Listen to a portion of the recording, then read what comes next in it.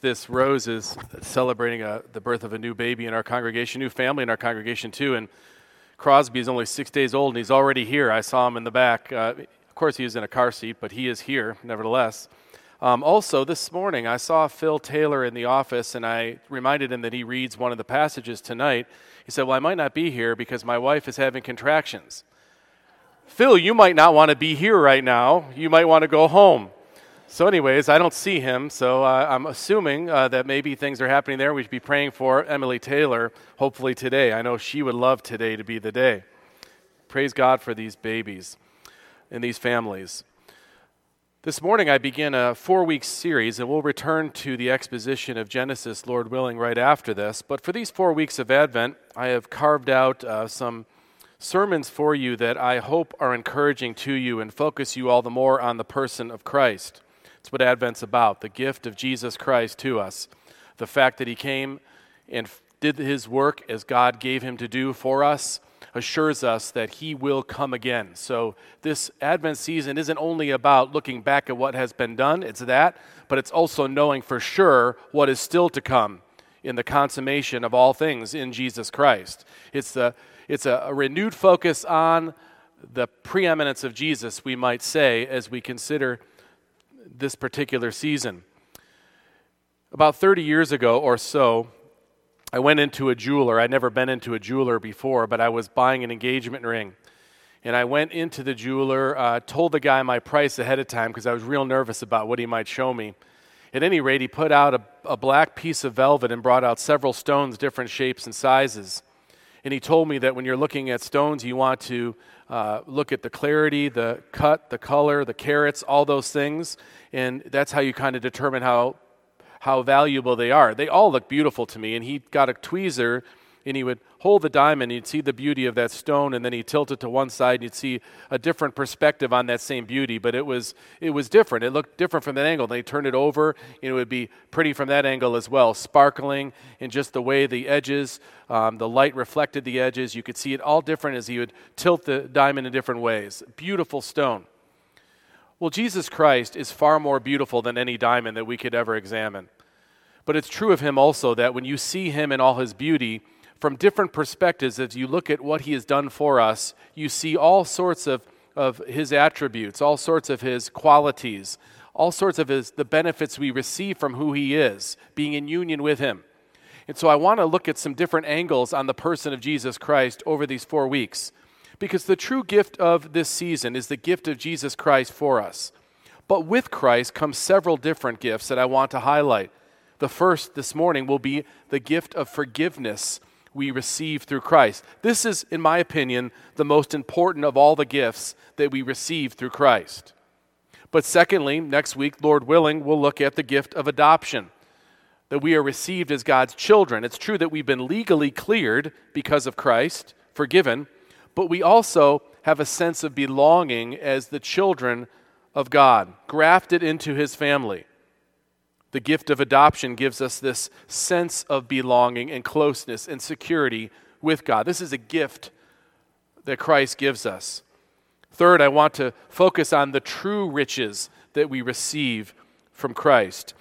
In the modern era, in our time and space, celebrations can focus too much on material stuff during this time. That should not distract Christians during this season from knowing and appreciating the incredible spiritual wealth, the eternal wealth we have in Christ. The riches of Christ are the greatest riches in the universe, and they're gifted to us, and we'll reflect on that gift, the true gift of Christ. Finally, in Christ and through Christ, we receive true light. God has shed his light through Christ so that we can know who we are, why we are here, and what God has for us to do. We gain the light of purpose through Christ's coming. We've been given the gift of light through Christ, who is the light. Now, for this first week of Advent, I will begin by reading Matthew 1, a good place to start. And our special focus will be on a statement made in verse 21, so pay close attention as we come there. This is God's holy word, Matthew 1, 18 through 25. Now the birth of Jesus Christ took place this way. When his mother Mary had been betrothed to Joseph, before they came together, she was found to be with child from the Holy Spirit. And her husband Joseph, being a just man and unwilling to put her to shame, resolved to divorce her quietly. But as he considered these things, behold, an angel of the Lord appeared to him in a dream, saying, Joseph, son of David, do not fear to take Mary as your wife, for that which is conceived in her is from the Holy Spirit. She will bear a son, and you shall call his name Jesus, for he will save his people from their sins. All this took place to fulfill what the Lord had spoken by the prophet. Behold, the virgin shall conceive and bear a son, and they shall call his name Emmanuel, which means God with us. Let's bow together as I lead us in prayer. Lord, we cherish an appointed time to reflect on the incarnation of our Lord Jesus Christ. This is not mere sentimentality to us. This is a necessary pause from time to time to remember and consider how our lives are ordered by what Jesus came and did for us. I pray, O Lord, for these 4 weeks of sermons focusing on several key biblical doctrines, gifts that you've given to us. You've given these gifts to us through the person of Christ and his finished work, gifts that are mediated to us by your Holy Spirit. Father, encourage my brothers and sisters here gathered. And for the one who may not yet know your forgiveness in Christ, please bring them to the knowledge of their need for him. I pray this in Christ's name. Amen. I think it's important from the onset when speaking of the gift of forgiveness that we receive, that's what we're focusing on. The first part of that gift, though, is acknowledging that we need forgiveness in the first place. We should not take this for granted. It's not something we know naturally. To know that we are sinners who have offended a holy God is in itself an incredible gift. Many people, maybe even most people, deny this need. They're not that bad. I'm not that bad. Don't focus on that, someone might say when we start to give the Christian gospel. Just knowing that we are sinners under God's condemnation, though, isn't enough. You have to begin there, though. That's the beginning point. In a sense, I assume that for this audience. You have to agree that condemnation, just condemnation, is our starting point. You know, there are a great many reasons that people might cite about how they came to know Christ or became interested in Jesus. For me personally, it was unquestionably due to a guilt that I felt from as early as I can remember. I felt guilty for my sin. We were a religious family, went to church every week. I believed in God, but I was scared of God. I was sure that I deserved anything he would give me for the sins that I've committed, and even the sins that I didn't even acknowledge but knew I committed. I was under God's wrath, and I knew it from the earliest of ages I can remember. I remember sitting in church, where I went to church as a youngster, and they had stations of the cross, pictures of the process of the crucifixion of Jesus. And I remember sitting next to in the balcony, right to my right, was the picture of Jesus being nailed to the cross. And I can't explain to you exactly how I understood this, but I was sure that I was the reason for his suffering. Now, I didn't accept it as payment, didn't accept it as my substitute. I just felt guilty for what I had done concerning it. I would go to the priest to confess my sins on a regular basis, but the same thing would always happen. In that confessional, I would always minimize my sins, either on purpose by lying about the sins or the extremeness of the sins that I committed, or as soon as I got out, I'd remember a whole bunch that I left out. I always felt incomplete. I always felt unforgiven. I would feel worse than when I went in. I never had any sense of surety about my sins being forgiven. And confessing what I could remember to the priest never did anything but make things worse for me. He would tell me to pray several prayers. I would go to the nearest bathroom or room and I would pray the prayers and never felt any different. I had a massive load of sin on my back and I knew it was real, it was true, it wasn't a figment of my imagination. The thing is, many people don't even know that such a load exists, but it does. It bears us down. Sometime in my teen years, someone gave me a book called Pilgrim's Progress. And I remember reading it. By that time, I had trusted in Christ. But I've never found anything that did such a good job describing the sense that I had in coming to Christ and the burden that was lifted. I think it's the most vivid picture painted outside of what the Scripture paints. This is John Bunyan's work of the 17th century. He's describing a pilgrim who's trying to make progress towards salvation, to figure out salvation. And pilgrim, whose name is Christian, is a metaphor for how this unfolds. He knows he needs salvation because he has this heavy burden on his back that's crushing him. It will kill him eventually, and he knows it. So he sets out on a journey to try to find spiritual progress.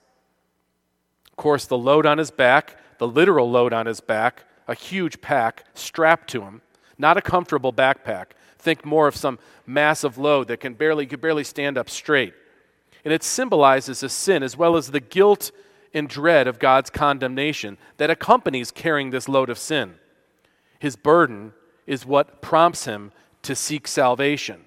It's so heavy. It defines everything he does. He has to make a choice about anything he does or anywhere he progresses because he can only do so much with this terrible, debilitating burden that he's carrying. It's so impactful and defining to everything he tries to do. Is that how you feel about your sin when you look at it honestly? When you analyze the depth of sin and the condemnation that you justly deserve? During these early stages, or the early stages of Christian's pilgrimage, the burden on his back keeps slowing him even more to the point of bringing him to the slough of despond or despondency, where he's depressed. A real depression accompanies the bearing of the sin burden, and Christian symbolizes this as he slips into that depression. As he moves along, different characters, they come out and try to warn him of the dangers ahead if he keeps on this pilgrimage. They try to give him other ways to relieve his burden. But Christian is undeterred. He knows that whatever the case, this burden will kill him if he doesn't find salvation. There's nothing more important than relief from this burden that's on his back. When he heads out to his journey, his wife and children try to stop him and listen to what he says. He had not run far from his own door before his wife and children, having seen it, began to cry after him to return. But the man put his fingers in his ears and ran on, crying, "Life, life, eternal life." So not turning to look behind him, he fled toward the middle of the plain. The weight of our sin is so much to bear if we're honest about it. I realize most people in the world today ignore it, redefine it, numb it, explain it away. But in the quietness of our hearts, especially as God draws you to himself, you'll know the truth about the burden of sin that you bear. Our sin condemns us, and eventually it will kill us. Scripture says so, and it's an eternal promise. It says in Romans 6:23, the wages of sin is death. But the gift, the free gift of God, is eternal life in Christ Jesus our Lord. God's gift of forgiveness is the lifting of the just sentence of condemnation upon us for our sins because of Christ. Let's answer a few questions. What is forgiveness? How do we get this forgiveness? And how does having this forgiveness shape our lives, shape our purpose, you might say? Well, first of all, I said at the very beginning, and I think it'll be easy to prove, that forgiveness is the greatest gift we receive from Christ. Very plainly and clearly, it's God lifting that burden I've been talking about that I hope you felt the weight of yourself, lifting it from you, taking it from you, removing it from you. That's what forgiveness is. More technically, it's the lifting of the just sentence of condemnation for our sins, and it's placed somewhere else, on someone else, and dealt with. This is why the psalmist says, when looking at the salvation that God gives to his children, in the psalmist's day, it was looking forward to the coming of Christ to do this. And the psalmist says in the 32nd Psalm, "Blessed is the one whose transgression is forgiven, whose sin is covered." What a blessing it is to have the burden taken off your back. We all need to have our burden of sin lifted. We all need this forgiveness. Nothing else matters unless we can have the burden taken off our backs. The weight of our sin keeps us from doing a great many amazing things. The weight of our sin will eventually crush us. The wages, the payment, the results of sin is death. We can't live life to the fullest with this weight of sin on us. Here's how Bunyan describes pilgrim or Christian at the beginning of the story. I saw a man dressed in rags, standing in a certain place and facing away from his house. He's about ready to head out. He had a book in his hand and a great burden on his back. As I looked, I saw him open the book and read out of it. And as he read it, he wept and trembled. Unable to contain himself any longer, he broke out with a sorrowful cry, saying, "What shall I do? What do I do to get rid of this burden?" Pilgrim, at that time, says. Pilgrim knew the book was telling the truth about his situation. He felt the burden of sin on his back. In the story, this literal pack strapped to him, as one commentator said, in modern terms, it'd be like having a VW minivan strapped to your back. He knew that he needed to have this burden relieved. It meant everything. Understanding forgiveness starts with knowing why we need to be forgiven, and it comes to us in the person, the justifier, the one who is the standard bearer. God, the just and holy sovereign over all. He's the righteous judge who is entirely fair all the time and deals with us exactly as we ought to be dealt with. And because Pilgrim knows this, he feels the burden all the more. You remember when we were studying in Genesis 18, and Abraham was praying for God to stay his hand of judgment on Sodom, if there would just be a few righteous people there. And as he's crying out to God, he's thinking to himself, there's got to be a few righteous people here that I could convince God to not bring this condemnation upon them if I could just show him that there's some righteous people there. But listen to what Abraham says, which really shows he understands something of the character of God that's necessary for us all. He says in Genesis 18, "Far be it from you to do such a thing," speaking to God about this judgment, "to put the righteous to death with the wicked, so that the righteous fare as the wicked." Certainly you won't do this, God. Far be it from you. But then he says something very important that defines what underlies his prayer. "Shall not the judge of all the earth do what is just?"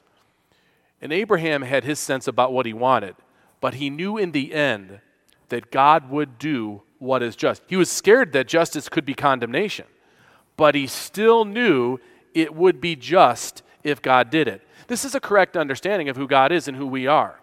Whatever we feel about it, whatever our sense of what is fair is, the God of the universe does what's just, and he says that his condemnation is upon sin. What is sin? Well, very simply, it's a lack of conforming to what he tells us to do, and it's also outwardly disobeying what he tells us to do. It could be stuff we don't do, it could be stuff we do. It's so pervasive.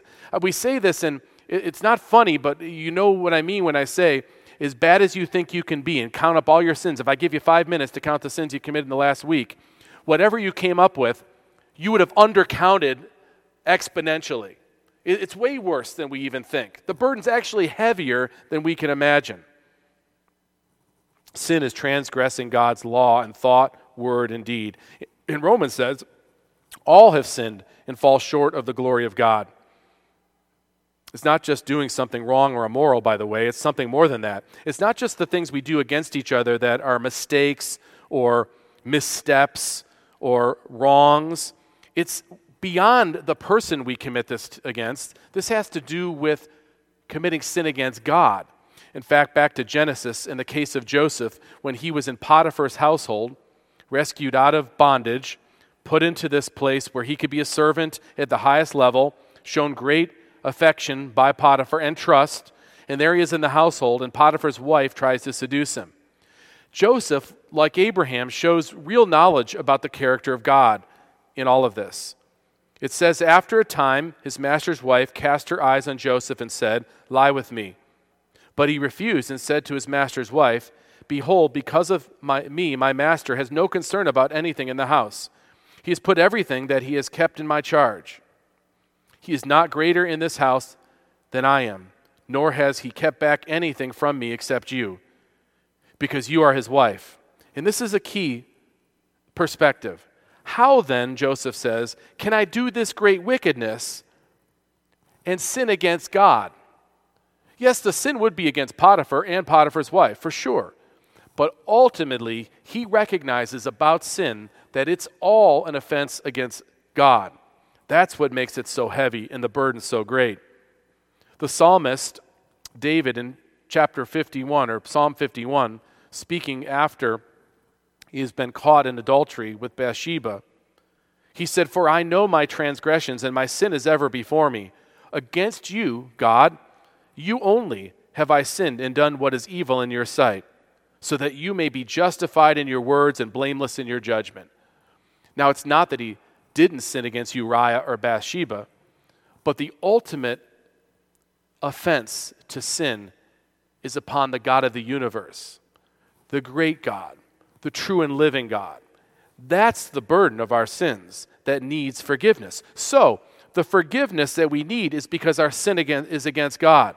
For us to be forgiven for our sin, there has to be a saving payment.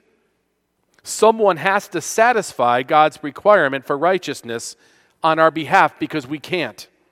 Someone has to be worthy to make payment for our sin, a payment that God would accept. We need someone to appease God's righteous judgment, and Jesus Christ is that one. He is that Savior. He saves us from having to receive that. This is why Jesus is the Messiah. Messiah means the anointed one. Christ is the Greek translation for Messiah, the anointed one. Jesus, or Yeshua, Joshua, means salvation. Jesus Christ means the anointed one to save, the anointed Savior. He saves us from our sins. He's the one who gives us the forgiveness we need. He's the one who lifts the burden completely off our backs. This is what makes Matthew 1:21 really stand out, especially every Advent season. I pause on this verse because it's so profound, so simple, but so profound. "She will bear a son, and you shall call his name Jesus, for he will save his people from their sins." He doesn't say he will save his people from the Romans. That's nothing. He will save his people from their sins. Forgiveness is the lifting of the just sentence of condemnation upon us for our sins because of Christ. So we've seen what forgiveness is. Now, how do we receive that forgiveness? How do you claim this gift? The day after Thanksgiving, I got an email from every place I've ever bought something from. This is how you claim this gift, they would say. Take this QR code into this store. Go to this site, punch in this code. Respond to this email. Print off this coupon and bring it here. And you could redeem this special gift. Come in and get your gift, and then, hey, look around while you're here, right? But the point is, how do I claim this? What do I got to do to get this? The forgiveness that Jesus Christ provides does not come with any difficulty or strings attached. It is easy to access. We simply need to believe on Christ and his work accomplished on the cross as the payment for your sins. That's it.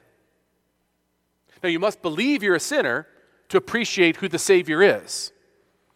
But I don't want to overcomplicate the pure gospel. Believe on the Lord Jesus Christ, and you will be saved.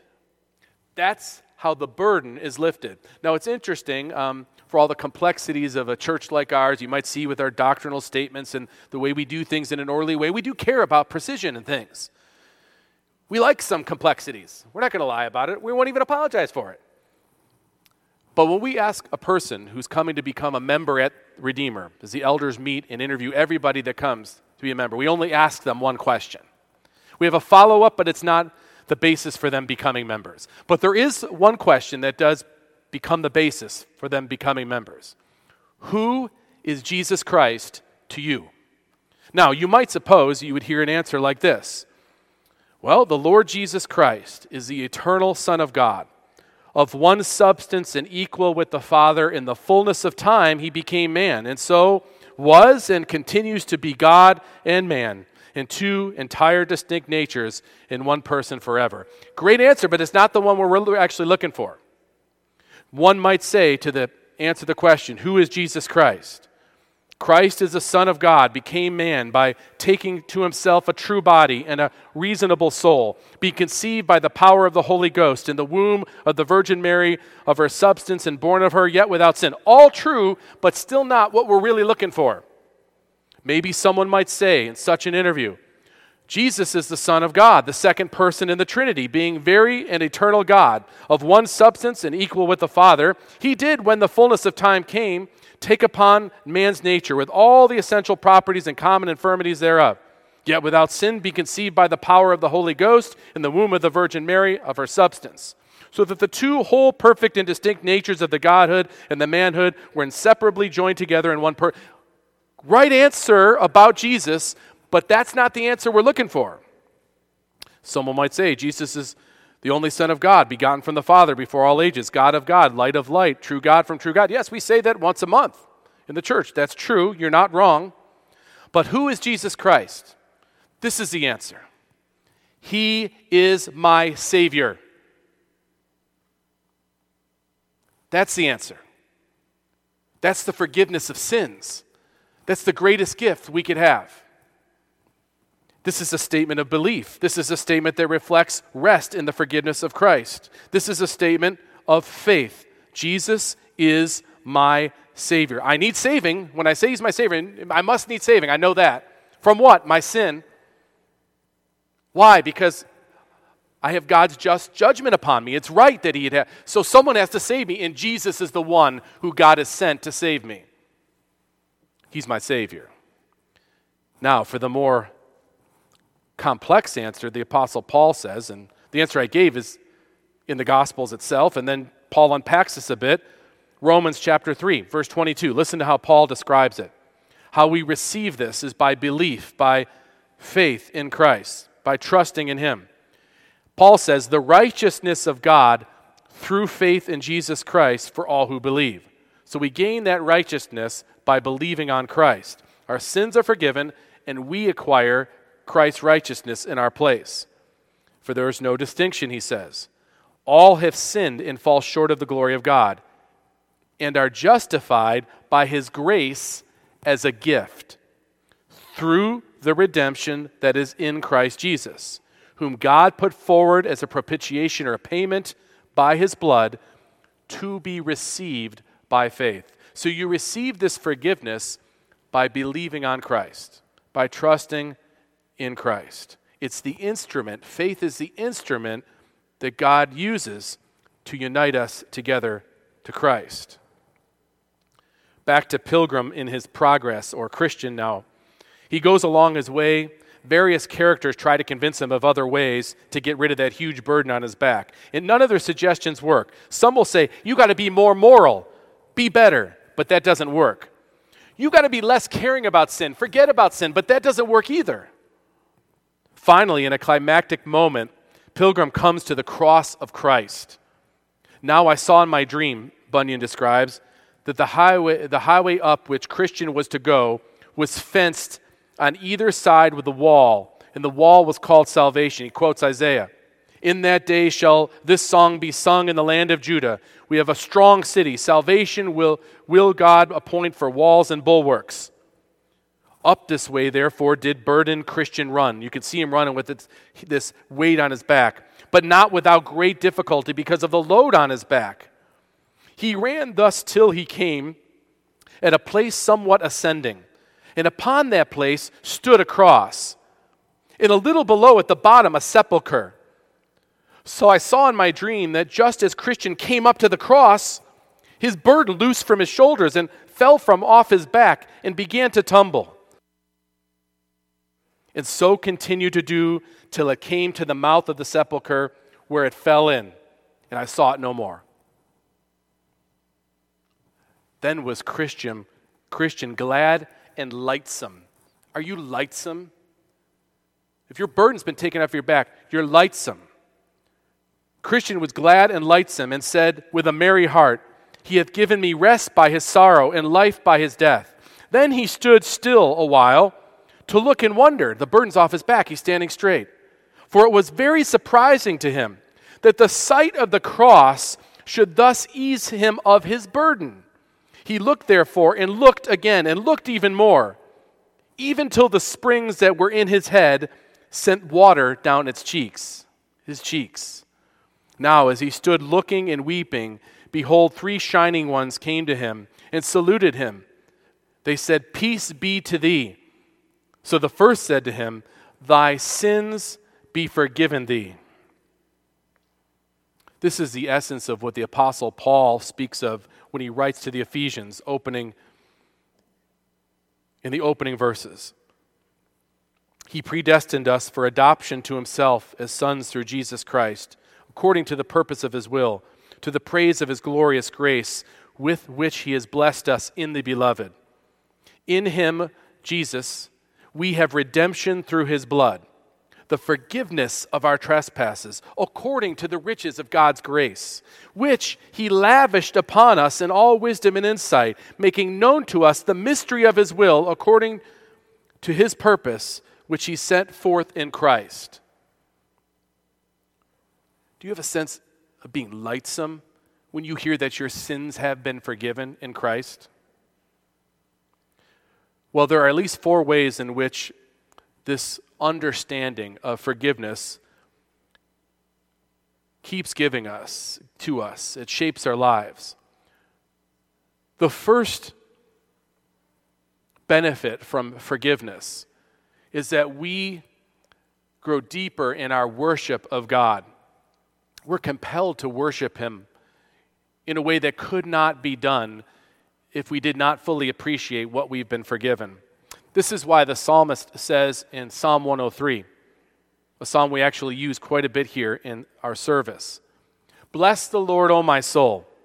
Worship God in all that is within me. Bless his holy name. Bless the Lord, O my soul, and forget not all his benefits. But what's the first benefit the psalmist says? Bless the Lord, O my soul, forget not all his benefits, who forgives some of your iniquity. That's not what it says. Who forgives all your iniquity. Worship him because he forgives all of your sins. We come to worship God as those forgiven. We worship because we are forgiven. In fact, I think you come here on a regular basis to be reminded that you are forgiven. And that's what you should be. That should be part of why you're coming here. You want to worship God, but you got to be reminded of why you can approach God, because he's forgiven you.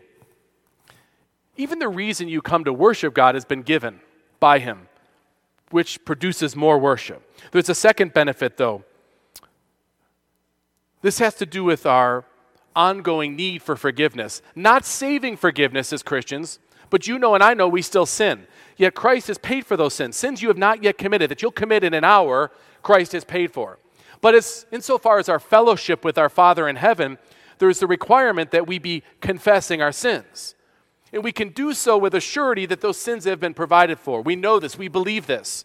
And so though God knows these sins, we confess them outwardly to him, sometimes corporately in our prayers, but privately we confess our sins to our Lord.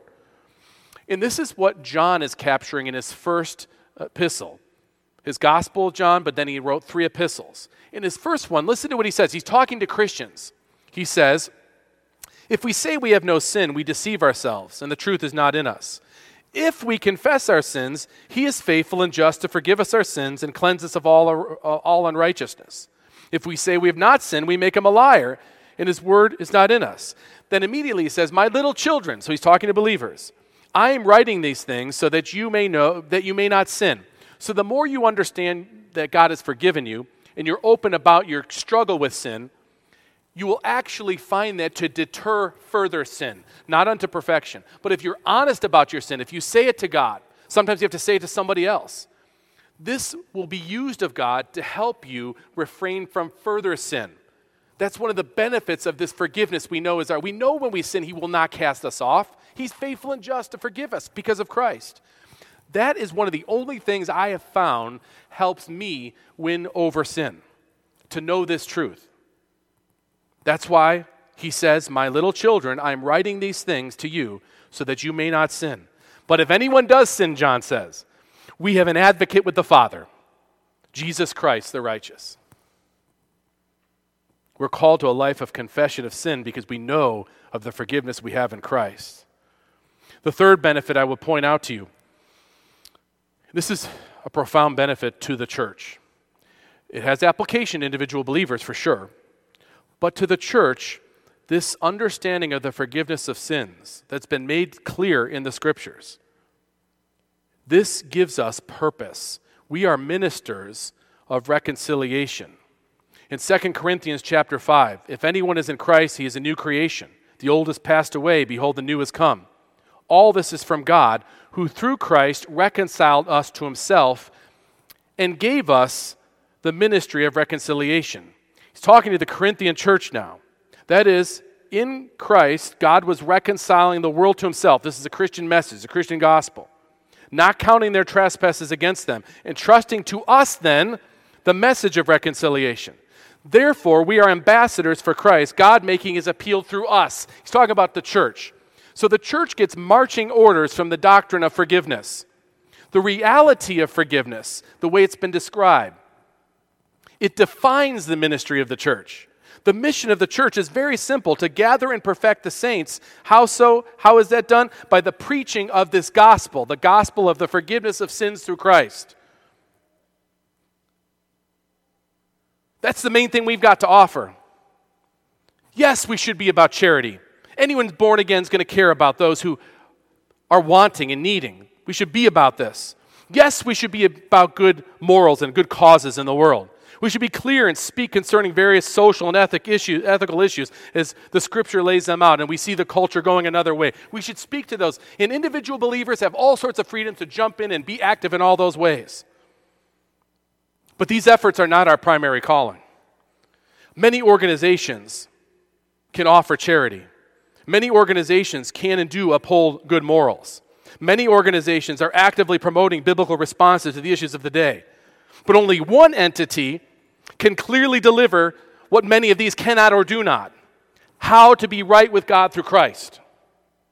The reality of the forgiveness of sins, this defines the mission of the church. We are the ones entrusted with this ministry of reconciliation. We are to be his witnesses to the end of the earth, no matter what happens.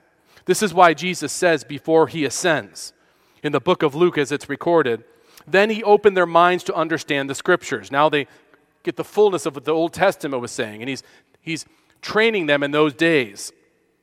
Thus it is written that the Christ should suffer and on the third day rise from the dead, and that repentance for the forgiveness of sins should be proclaimed in his name to all nations. The thing he commissions the church to do isn't fix everything that's wrong and broken with the world.